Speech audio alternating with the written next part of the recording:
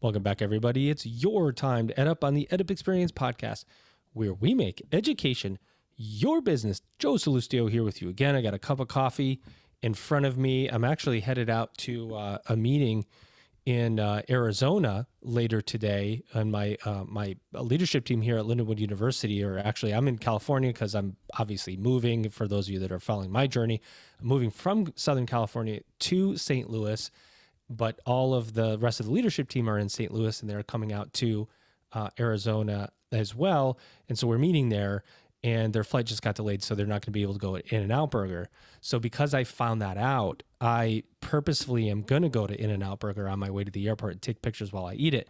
I don't know if you have or my guests have had In-N-Out Burger, but it is obviously very, very good. Why am I talking about In-N-Out Burger on a higher education podcast? Because what else could you possibly talk about when you're talking about burgers? In-N-Out is the best. I would like to find out what my guests think today as I bring them in here. This is the part of the episode where I tend to just kind of bloviate a little bit and talk about things. But I would encourage all of you, if you would not mind, of course, to head to www.edupexperience.com. Can't even say my own website, right? Where you can go and you can find categories of all the episodes that we've done over time and find things that satisfy your listening pleasures. Self-gratuitous plug. Please visit and support us. We are trying to interview as many people as possible. And in fact, our president series is now like 145 college and university presidents. And we're like, can we do 200 before the end of the year? So we keep challenging ourselves, and Elvin keeps scheduling me more and more podcasts. We have a great combo of guests today, and we're going to talk a lot about college and access and all things that we need to be talking about. And I want to bring them in right now. Here they come. Ladies and gentlemen, we have Chandra Scott. She's executive director at Alabama Possible. Chandra, how are you?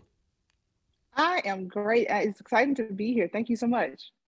Absolutely. And of course, also with us, the VP of Communications and External Affairs at IHEP, Piper. What's going on? Hey, it's great to talk with you. I will say that I am looking forward to being in California later this year so I can have some In-N-Out Burger. And while you're in Arizona, I'll also give a plug to NAU, who just launched their Access to Excellence new program, which is really exciting. So when you finish up Fries and Burger, check that out because they're doing some neat work there. Northern Arizona University, correct? NAU. Exactly. And boy, we interviewed their president, and his name is escaping me now. Jose Luis Cruz Rivera. How could I forget? Yeah. He was a very, yes. How could I forget? Part of our president series, and he was incredible. So that's amazing. I'm happy to have you both here, Piper and Chandra, to talk about what's happening in higher education. But I want to start with you, Chandra. Tell me about Alabama Possible. By the way, it is a great name for an organization, Alabama Possible. I must agree. And so Alabama Possible is a statewide nonprofit. Been around since 1993. We're headquartered in Birmingham. And believe it or not, Birmingham is not the capital of Alabama. Most people believe that. But there's a lot happening in our state. And I have to say, Alabama Possible's role and the core work centered around our mission is just breaking barriers to prosperity. And that work is done through advocacy, collaboration, and education, which is what we're talking about today. So, Piper, we're here to talk about degrees when due. So let's start with the most obvious question, Captain Obvious here. What is degrees when due? It is a really exciting initiative, and we just released our final report last Monday, May 2nd. It is a college completion initiative that is really designed to help people across the country realize their higher education dreams and to strengthen the nation's workforce and to build a fair and just country, like all the things that we want to see. And we were doing that with the participation of almost 200 institutions across the country from 23 states. Amazing. Really focused, it really was, focused on identifying students who had needed to stop out and then bringing them back in and supporting them over the college completion finish line. And the things we learned along the way were absolutely amazing. But before I say anything further, I do want to make sure that I give a shout out to all the people who were part of this initiative. I am the one left here talking about it, but there were so many IHEPers before me, including Emily Sellers, Jennifer Pokai, Lacey Legwater, Julie Ajink. I always slightly mispronounce her name. I'm sorry, Julie Ajinkia, and Leanne Davis, who were our superstars working on this initiative. And it would not have been possible without them. Great shout outs. But tell me what you did learn before we move on. What are the highlights of that report? This is such interesting work. What were the big takeaways? Yeah, there are 7 that I really want to highlight. I think that the one that is really eye-opening, and I'll back up for just a moment and share a lot of the work involves something called degree audits, which some of your listeners may be familiar with, and some not as much. But that was digging into transcripts and identifying where students were in their higher education journey. And in some cases, what we found were some students had actually already earned a degree that had not yet been awarded. And if you can believe it, in 1 in 10 cases of students who had a degree audit through Degrees When Due, they had already met the requirements for an associate or bachelor's degree, but the degree had never been conferred, which is just remarkable, the 1 in 10. And for many of those students, the only barrier between them and their degree was not a matter of learning or skill development. It was something bureaucratic, like incomplete paperwork or holds on their accounts. And so that was just remarkable. They'd done the work already to earn the degree, but it hadn't been awarded. And a really key thing for us in Degrees When Due was focusing on the impact of looking at equity and really looking at the impact of policies in inequitable outcomes. And so what we found, a lot of the barriers were contributing to those inequitable outcomes that we're seeing across the country today. We have Black, Latinx, or Hispanic, Indigenous, underrepresented AAPI students, all are 30% more likely than white students to need to stop out of college. And so if we're identifying barriers that are in the way of these historically marginalized populations and we can remove them, then we're going to be well on our way to having more equitable outcomes and having the just outcomes that we want to see from higher education. So those are 3. I'll keep going because there's 7, but interrupt me anytime, Joe, because I'm going to get on a roll and I love talking about this. We like getting on a roll over here. Yeah.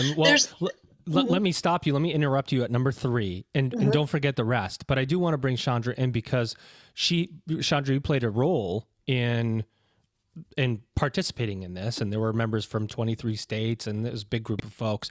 Talk about your role and what the impact was of this whole participation process. Sure. So I have to say, I count myself lucky to be part of those 23 states, especially in the journey that I had with IHEP, with the Degrees When Due initiative. When I first began the Degrees When Due work, I was at another organization and it was only a regional nonprofit. At the time, it was the Mobile Air Education Foundation. And so I was only working at the regional level. And so the scope was very small. So it was only focused on 2 institutions. They were both community colleges.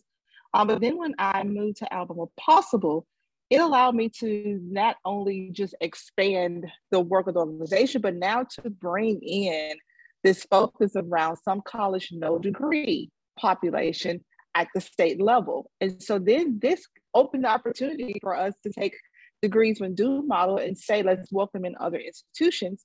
And now we had not only 2-year institutions being part of this work, but 4-year institutions.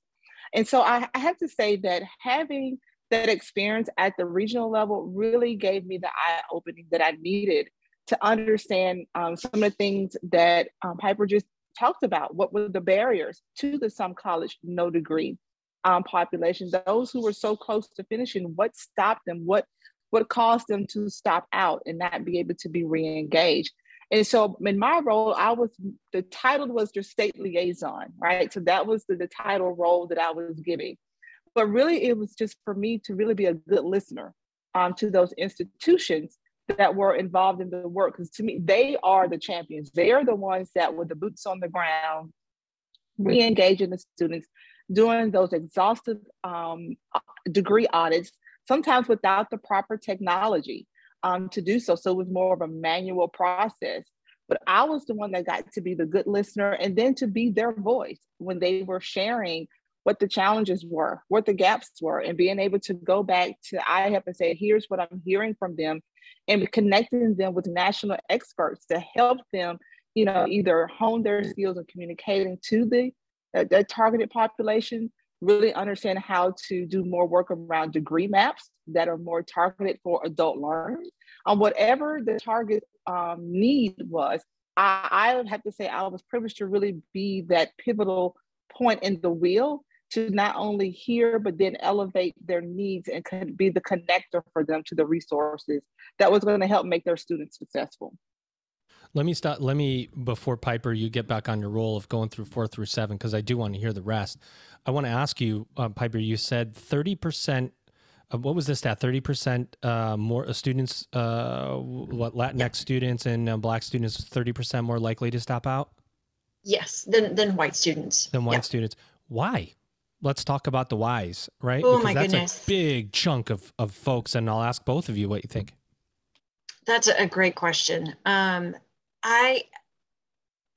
I'm trying to figure out how far out to zoom in thinking about this. I mean, I think we need to look at the bigger history of higher education and frankly, of this country. The system that we see today was not built for the students that we have today.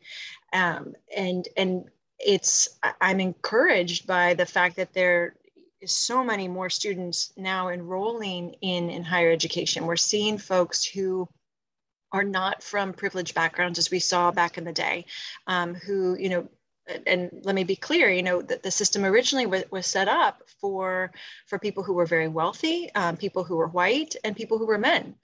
And that's just a reality if we go back and look at our history. And now we need a system that is able to serve all students. And in that, I'm including, students who were historically shut out, Black students, Latinx, Hispanic, Indigenous, underrepresented API. We have students who are veterans, students who are currently parenting, students who are caretaking, students who are, and I almost heard myself say the word non-traditional age, but I don't want us to even be using that word anymore because traditional is so outdated. It is everybody. I mean, it is truly everybody. And Chandra connected us with a student who had gone back to school and studied alongside of her son at the same time and earned their degree, years after she had stopped out, right?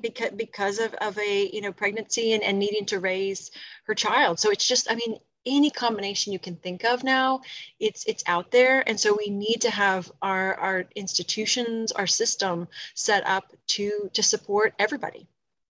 Chandra, what do you think? Why are students of color or lower economic backgrounds more likely to stop out at a 30% increase? Sure. So I have to say Piper's on target there. I don't like to necessarily lay the cause and effect at the feet of the individual. It's more of a systemic issue. Just in Alabama alone, I know there were like over 62,000, some college, no degree population across our state. But then when you start to look at our institutions who were in re-enrolling or re-engaging adult learners, but how many they were completing, the ratio between Black and white students is still vast. The gap is definitely there. And so there are so many layers to that. It's hard to kind of give this concrete one sentence answer as to why it's such a gap. You have, income disparities. You have what I like to call under-resourced families. So they're doing the best they can with the resources they have. And so they have to be very strategic. And sometimes going back just isn't the right time. And one thing I have to say that I'm sure we'll talk about more in this call is that a lot of these students who want to come back, it's not the desire is not there. There's usually some type of debt left behind that they don't have the money to cover right now to be able to come back. And so to me, again, this is an institutional era. If you have a student who wants to come back and wants to finish that degree, why would you let a few $100s be the barrier, to them being able to come back or access their transcript to further their education? So again, to me, it's such an onion to peel back many layers as the cause that leads to the effect of such a vast gap between, who's being able to be re-engaged and who's not across all states. And so to me, this is an issue that we have to really address at the policy level. This is not, I feel like a discussion that we have to figure out, well, how do we message ourselves better? How do we target students of color better? they want to come back. There are various barriers in the way. And so I feel like leaders in this field have to figure out what policies, and just like Harper said, the bureaucracy that's in the way, that's preventing those populations from finishing what they started. Piper? Yeah, and I really appreciate that, Chandra. I mean, just to clarify, if I suggested for a second that any of the blame is at the feet of the students, I did not mean to suggest that at all. I think that— no, not at all. I just Okay. like to be clear that in my explanation, that I just feel like we have to make sure we shift the narrative to showing that there's institutional barriers for these individuals. Sometimes childcare is an issue, transportation is an issue. How do we build systems in place to support those students with those type of needs? When you think about a student that's in high school, we make sure they have every support. If they don't have transportation, we get them bused to school. If they don't have food, we make sure they get lunch and breakfast while they're at school.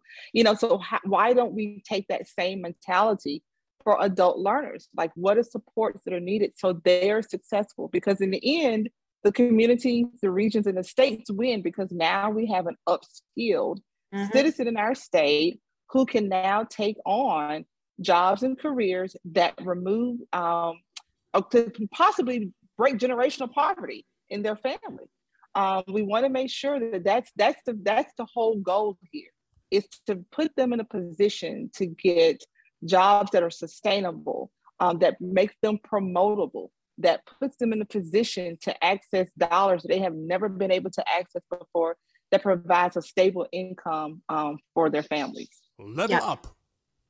Yep. No, I think you both said the same thing. Go ahead, Piper. Well, we talk a lot at IHEP about higher education being a pathway to a better living and a better life. And so I'm grateful now that we're on a podcast and not TV, because I've turned into a bit of a bobblehead. I'm just in here nodding along with everything you're saying, Chandra. I mean, completely agree. Hey, everybody, head over to www.edupexperience.com, our website, where you're going to find all of the episodes that we've recorded categorized so that you can ensure that you're spending your time listening to the podcasts that are most important to you. You're going to see the reviews of our podcasts, the shows in our network, our partners, and a section on starter episodes. If you're new to the EDUP experience, listen to those starter episodes and get a feel for how the podcast has evolved over time and our impact in the world. www.edupexperience.com. Let me ask you guys a question, because I used to ask all the time, like, to people, what do you perceive as the value of a college degree? And I'd ask all the presidents that, and I ask everybody that, and everybody has a different perspective and so on. But the bigger question is this, especially as we're talking about students from a lower economic background. We're talking about, to your point, Chandra, you're talking about generational wealth, okay? And it's not just about getting an education to get an education. For students of color, for people who are in lower economic background, they're doing to change their whole life. It's not like you have a master's and you go in doctoral because you get the choice and you're already making $100,000 a year, right? We're talking about people that are changing the lives of their lives and the people around them. And then we have this really confusing state of higher ed, where you have this movement of, you don't need a college degree. The college degree doesn't provide you value. There are other ways to become upskilled, and it may not be the best path forward for you. And then there's the other kind of side. It's kind of like pick a team here, where it's like, yes, the college degree will help you attain more and get more and be more. But there is noise around the value of a college degree. And it's really interesting because we talk about access. This is a very long question, but I wanted to set it up right. We're talking about access and increasing access to higher education. And simultaneously, we have messages coming from within higher education and around higher education that you shouldn't get a degree because it's not worth it anymore. And it's very, very confusing. And you think about a student who is from a lower economic background, how do you even make a choice when you have someone telling you, yeah, go to college, and somebody else telling you, no, it's not worth it? I mean, how do you get your arms around that? I guess that question is to both of you guys, because this is something that I think is really serious for us in higher education to deal with. I'll be glad to jump in on that one. So we hear that noise here in Alabama as well. But I always tell people, and ask people to always think about who's the messenger in that message that says it's not worth it anymore. Find out, does that person have a degree? Because, sometimes you have to really be careful how you set people up to give this general message that, a higher education degree doesn't hold value anymore. And usually people who are saying that probably have much higher level degrees. But it's gotten them to the place where they need to be. Now, I'm not saying everyone has to have a higher ed degree, but when we look at the trajectory of where jobs are going, there are entry-level jobs that don't require. You can get hands-on training through apprenticeships and things of that nature and get hands-on training to get the job. But what I'm always preaching about, I have to say, in Alabama is let's make sure we're not setting people up to not be promotable. What happens when the job that exists today does not exist in 3 years? Because let's be honest, technology is moving at a fast pace. And so if I'm looking for the next person who can code the next generation of technology, and you didn't get the degree of the training for it, then you probably have now become stagnant in my company. So I'm looking for the next bright, shining penny person that comes in with that training. And most likely that person holds some form of degree or credential that understands this new technology. And so I always want to remind people that this is a constant phase of continuum. It's a continuum of learning. Whether you start off with a credential, an associate, however you start, to me, it's a pathway of upskilling and building yourself. Even if you start without a degree, but I do not believe in the narrative of putting out there for the masses that higher education or training in any form, it has no longer any value, because we all see how careers have shifted. Look at the pandemic. Look how many people left the entertainment and hospitality business and have now did at-home training, upskilled themselves, and now may live in Alabama, but has a job that's located in California and making a bigger salary. But because they took the time to do a training, upskill themselves, get a certificate or a degree, because then now they had the time, then, so to me, it just takes away, to me, it hurts those individuals when they hear that type of narrative. It discourages them to do something they probably are thinking about doing. But then when someone comes along and says it holds no value, to me, you should always kind of do, I said the Dr. Phil question, well, how is it working for you now? You don't have the higher education. Do you have the career, a choice, and the income that your family needs? If the answer is no, consider what that next level could do for you. But you have to be strategic about it.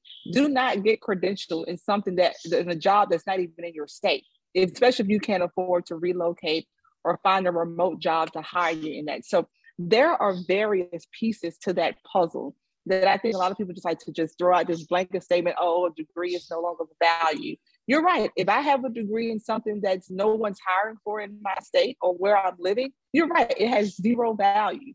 But if I get trained in something there's a high demand in the workforce need and there's a gap in need, then I become a high commodity. And so I just think that people really have to be careful, how they're narrating themselves, because it does, to me, target certain populations. I just think that you have to really watch who the messenger is when you hear that, and look to see what letters are behind their name. Because to me, they probably have taken the time to upskill and degree and credential themselves, but now they're telling everyone it's not worth it. And so I'm going to get off my soapbox on that one, but I will say that you do have to watch who the messenger is. But I think it's a dangerous, dangerous narrative when we're wanting to say that we want to increase the value of our citizens in the United States. Then you hear other narratives, but we want to bring ourselves back up on the chart of having the best and the brightest for the workforce, where we don't have to outsource everything again. We can't get to that if we tell people training themselves and upskilling themselves is of no value.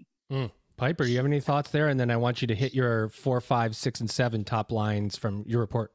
Awesome. Will do. Well, I agree with all of that, Chandra. I mean, I think for me, if there's somebody who says that people don't need higher education, but they wouldn't say that to their own children, to the people in their family, then I have a hard time taking that advice seriously. I think that what the word that's really striking me in our conversation right now is that word value. And we're coming up on the 1-year anniversary of the release of the findings of the Post-Secondary Value Commission. That will be on May 12th.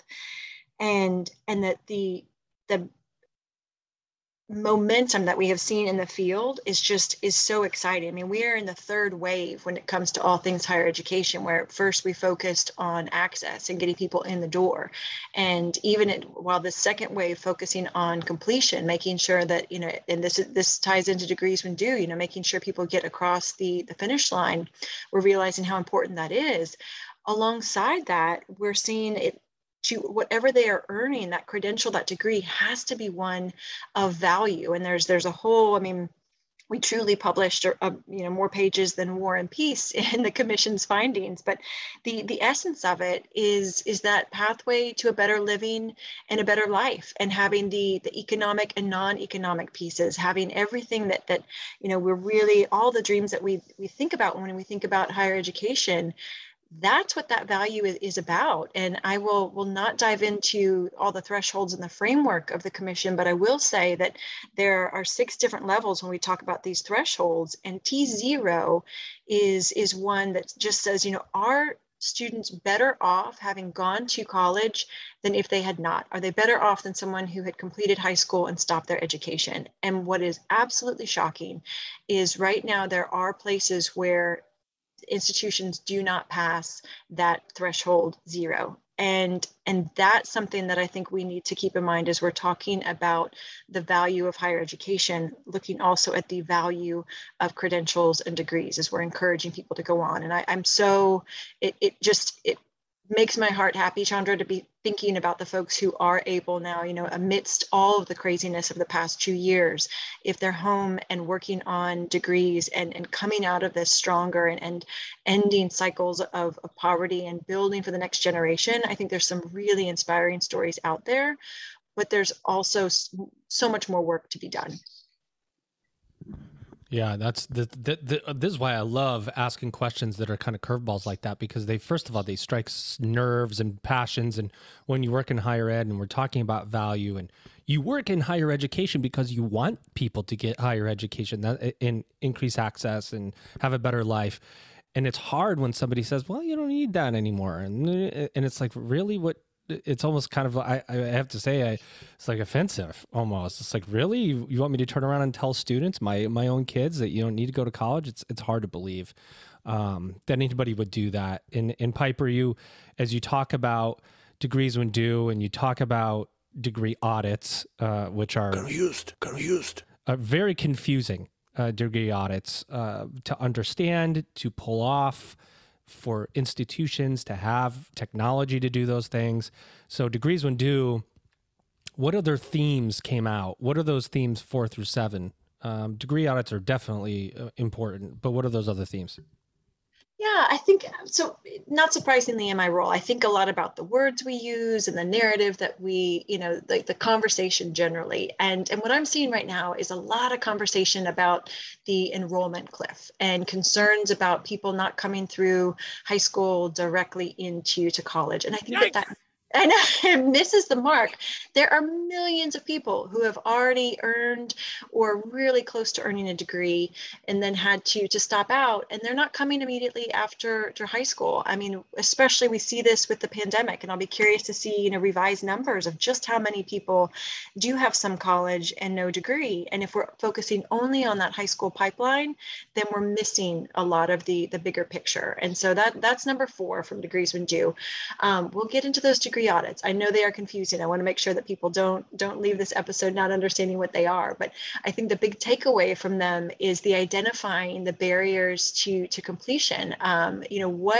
What stands in the way? And we found some really surprising findings across different institutions. A course that was well-intentioned, for example, when it was first instituted, and then is kind of outlived its purpose and has become something where, thinking about computer literacy. And if you've got students who are required to take a computer literacy course, and that's the one course that's standing between them and their degree. Meanwhile, they've been studying and attending online. Maybe that course is outdated. And so with a degree audit, it's a way for institutions to dive into their data and understand their practices and see what is it that's blocking our students from making it across the finish line.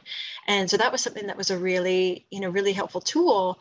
I will say the degree audits are incredibly resource intensive. I mean, we need a lot of human capacity, technological and financial capacity to be able to do that. So that leads into some of our recommendations where we're needing to support institutions more to be able to do more of these audits. I think that the last two, and I'll try to be quick, but focusing on the needs of the workforce as well. I mean, it's no secret that we need to have more people coming in and qualified. They're employers who are looking for employees. And this is something when we meet the needs of these students, when we get the degrees and credentials in their hands, we have a more qualified workforce, and that serves everybody.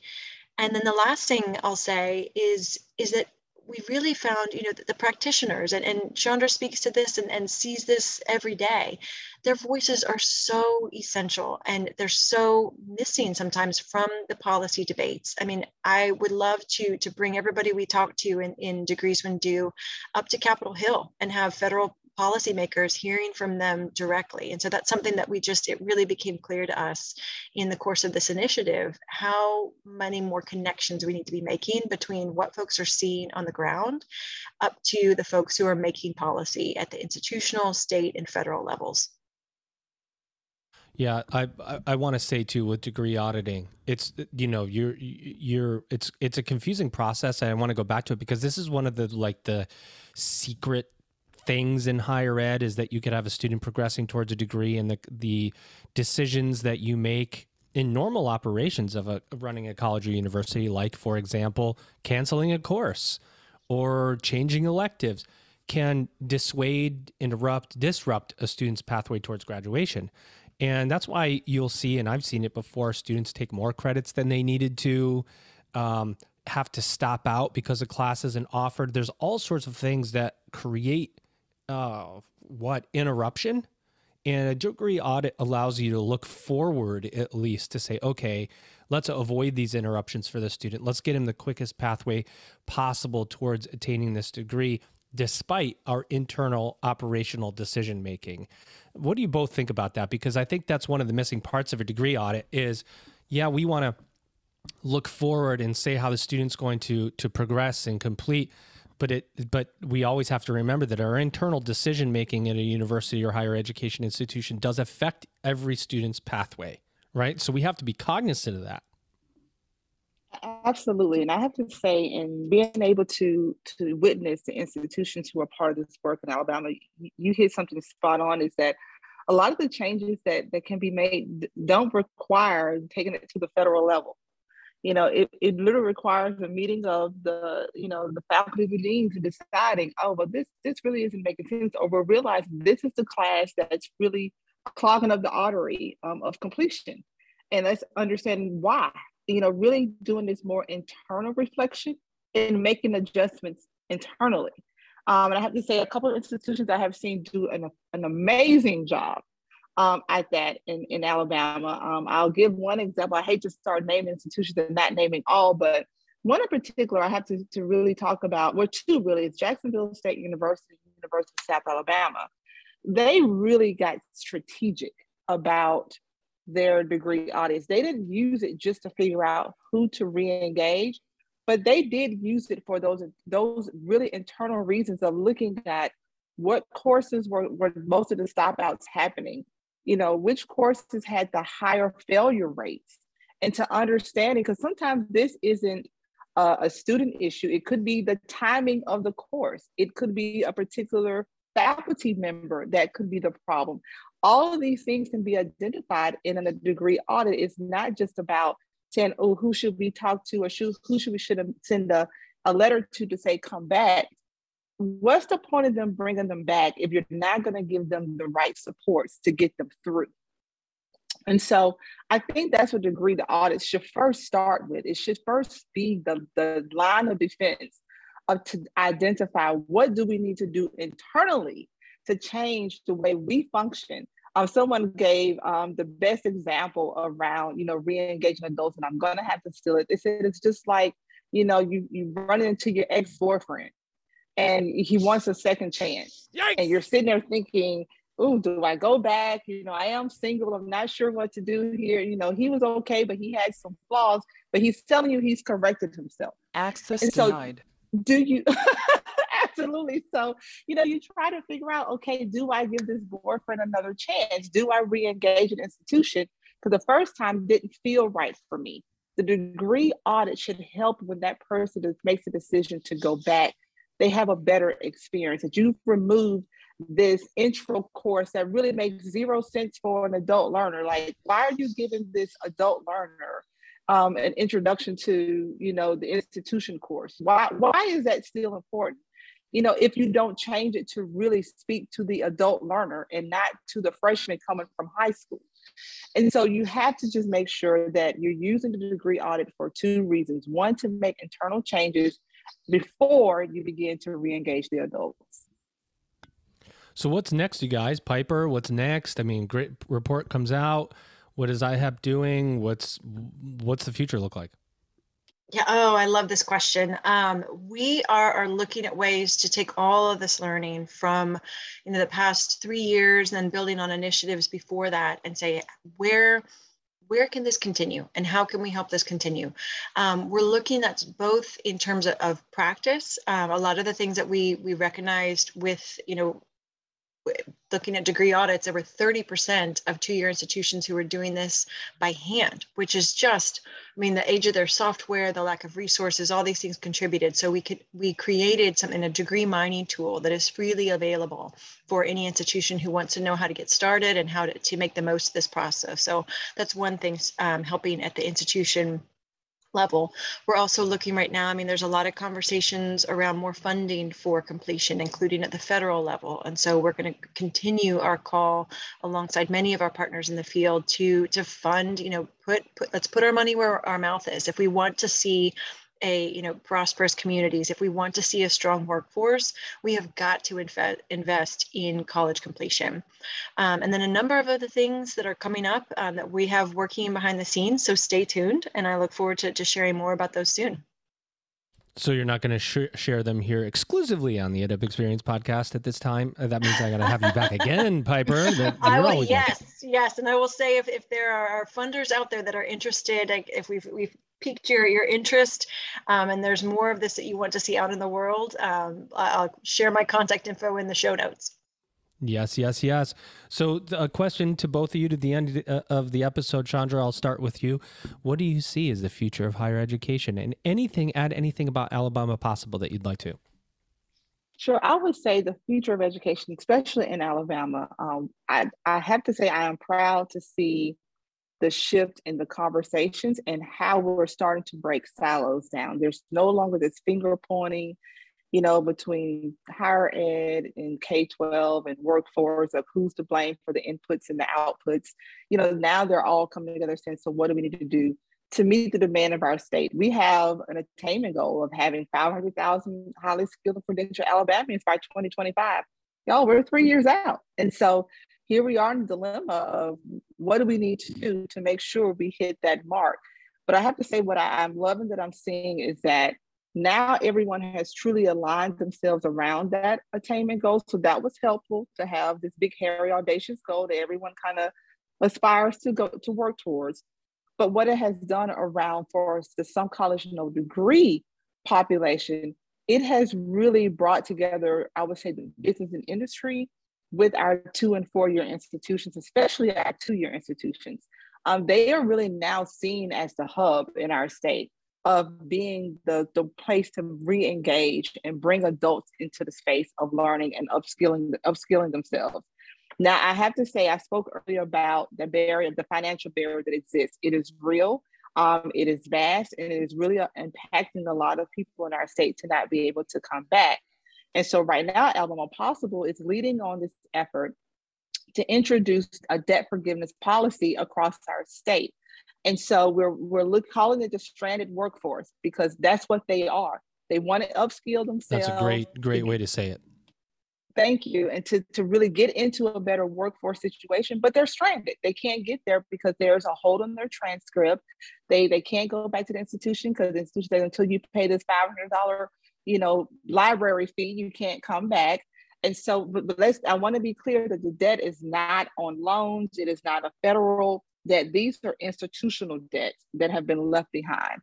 And we have got to figure out how to really be smart and be reasonable and helping them to be able to overcome that debt by allowing them to come back, and we find a way to forgive that as they matriculate through. And so that is really, I have to say, is really the work of Alabama Possible right now in that space. And I have to say, without the supports and the foundational grounding that IHEP gave us through Degrees When Due, I can for surely say we will not be positioned to really go full throttle on this work. Because of our partnership with IHEP, we have the resources, we have the experts and the tools that have really informed our institutional leaders to understand what are the impacts of being able to do this work. To be honest, what's the bottom line? Because that's what they care about, the dollars. What's the ROI for them to being able to re-engage adults at their institutions, and the impact that it has not only for them, but for the workforce. And so I have to again just thank IHEP for really being leaders and bringing a spotlight to this work, because I have to say, for a long time, this was not a big conversation around the some college no degree population, and they have made it that with many other partners. And so the fact that they're still driving it even at the federal level is very helpful, because it allows people like me who are at the state level to be able to connect to that broader voice and bring in those practices into our state to really increase the potential of Alabamians and how they can now say that I can take part in a workforce that will help end generational poverty. Wow. Love it. alabamapossible.org. If anybody wants to check out Alabama Possible. Over to you, Piper. What do you see as the future of higher ed, and anything about IHEP that you want to add in? Yeah, no, I'll just say, Chandra, that it makes my day to hear. I mean, it brings me so much joy to hear of the impact that we're having on the ground. I think that the key word is partnership. I mean, this was truly just all of us working together at, from IHEP, the state level, institutions, all working toward this common goal. And the image that comes to mind for me when it comes to higher ed writ large is, it feels like a Monet. And for so long we've had, the painting where you just can't see everything. It's just like a bunch of little paint strokes. And it feels like as a whole, a lot of people have had their nose up against the painting and just seen such a small portion historically. And now it feels like we're at a point where we're zooming out and seeing that bigger picture. And Chandra, you touched on this with, the needing to support more transportation, making sure that students don't come to school hungry, making sure that the courses are in the right place, making sure that they have a sense of belonging. I mean, it is everything, and it is everybody. And that is what we're working toward at IHEP, making sure that we've got the credentials of value, that we're really providing all that higher education can be, that transformative. And I know that's a big word that gets thrown around, but we truly mean it. This is life-changing for all students, regardless of their race, their background, their circumstance. We want higher education to be that pathway to a better living and a better life. And bit by bit, I think all of us working together, we're getting there. Well, you said it, Piper. Nearly 1 in 10, this is what I want to leave everybody with. Nearly 1 in 10 students who received a degree audit through Degrees When Due had already met the requirements for an associate's or bachelor's degree, but that degree was never conferred. That is a scary stat. Something that we need to focus on as higher education professionals to make sure students get those degrees, that we are conducting degree audits. Because boy, if you were that one person, how upset would you be if you didn't get that degree but had met all the requirements? So you guys are doing incredible work at IHEP, at Alabama Possible. Of course, IHEP.org is where you can go for the Degrees When Due tool and report. Thank you for joining me, ladies. It's been an incredible conversation. Listen, I have thoroughly enjoyed this. Yes, and thanks for the awesome sound effects. You're welcome. Speaking of which, My guest today, of course, Chandra Scott. She's Executive Director at Alabama Possible. And we also have the Vice President of Communications and External Affairs at IHEP, Piper Hendricks. Ladies, how was your EDIP experience today? This was a lot of fun. I could talk to you every day, I think.